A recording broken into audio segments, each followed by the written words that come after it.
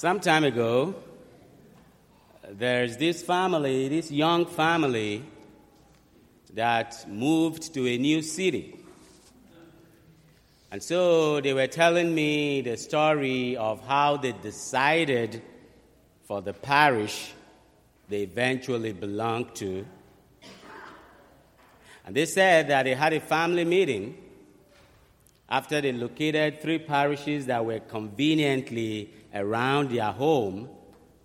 So they had a family meeting and decided they were going to attend Mass at all the 3 parishes and then have another family meeting to now decide what parish to belong to. And I was curious to know how exactly they made that decision. And so I was expecting them to say, you know what? When we got to this parish, their church was so gorgeous that we dropped on our knees and we were like, ta-da, that is it. Nah, that was not it. I was expecting them to say, when we got to this other parish, the priest was speaking like St. Paul and the choir was singing like angels and we were like, oh, that's it. No. I was pleasantly surprised when they told me that the main thing that made them settle for this particular parish was that the first Sunday they attended Mass at that parish, the person who greeted them was so warm and gave them a broad smile and told them, are you new to the parish? And they're like, yeah, and started introducing them to other people before the Mass and told them, after Mass, please wait, I'll take you around and show you the parish and the church. And that was it for them. And I said to myself, who would have thought? Who would have thought that something as simple as the quality of greeting, the quality of hospitality, will make a family decide whether to belong or not?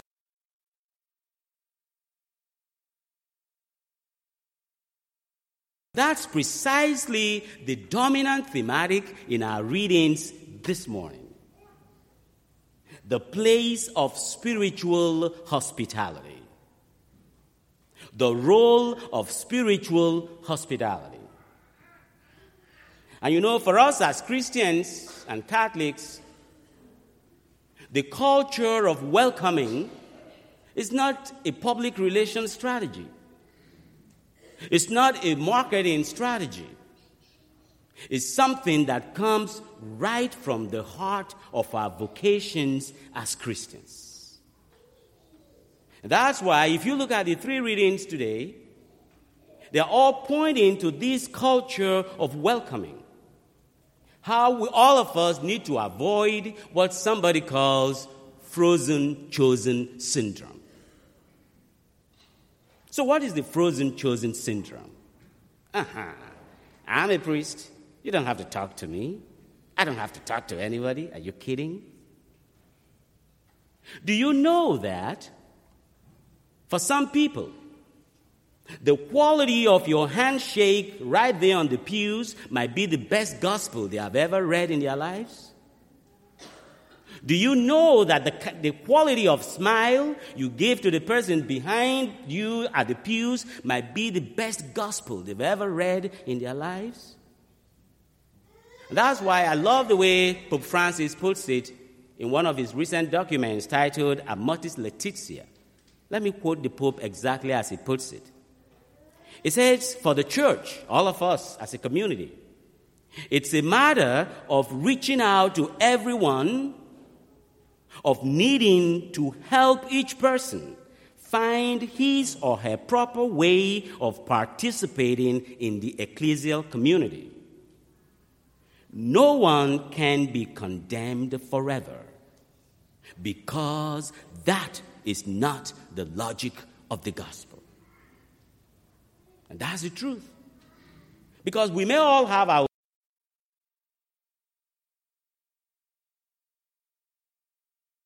beliefs and my doctrines as a priest. For example, I don't believe in homosexuality. But that does not mean I do not have a mandate to make the church as welcoming as possible to that homosexual who comes to church. As a priest, I would want everybody to get married in church. But that does not mean that I do not have the mandate to make the church welcoming to that single mother who has no husband but brings the children to church and want to raise these children as children of God. That's what it means to make the body of Christ a welcoming home. That is what it means to have spiritual hospitality. And that's our vocation. That's our calling. And so if you look at all the readings this morning, they are all leading us to that. So let's take a quick look at the first reading. You remember the story of Elisha and the woman in Shunem who keeps looking at Elisha go back and forth, back and forth.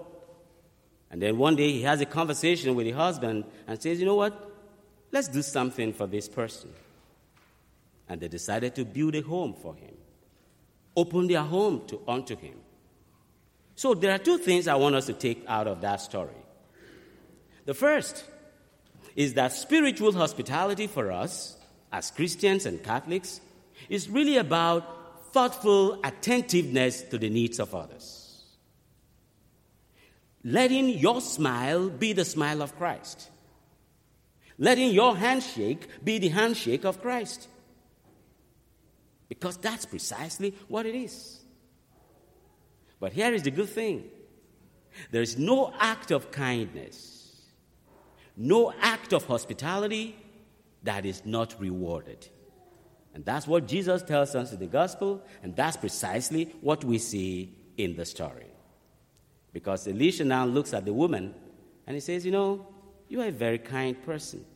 You've welcomed me to your home. And I know there is something you've been asking God to do for you.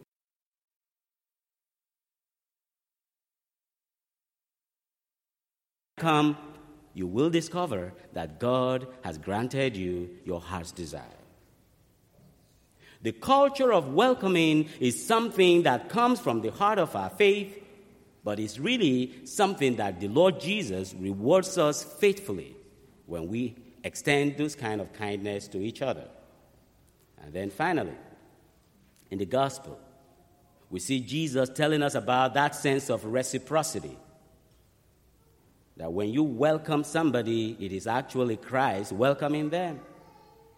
When you give a cup of water to a little person, that is Christ you're giving it to. That's our vocation.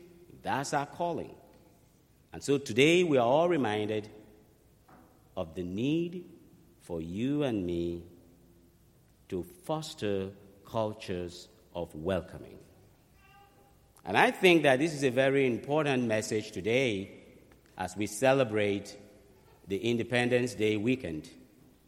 It's important for us as a nation, it's important for us as a people and as a country to continue to always remember the Christian spirit that founded our country, our desire for Christian freedom, but most importantly, the need to make our hearts, our homes, our country a welcoming country and a welcoming nation.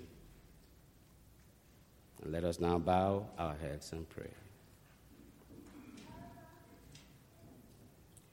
We are pilgrims on a journey.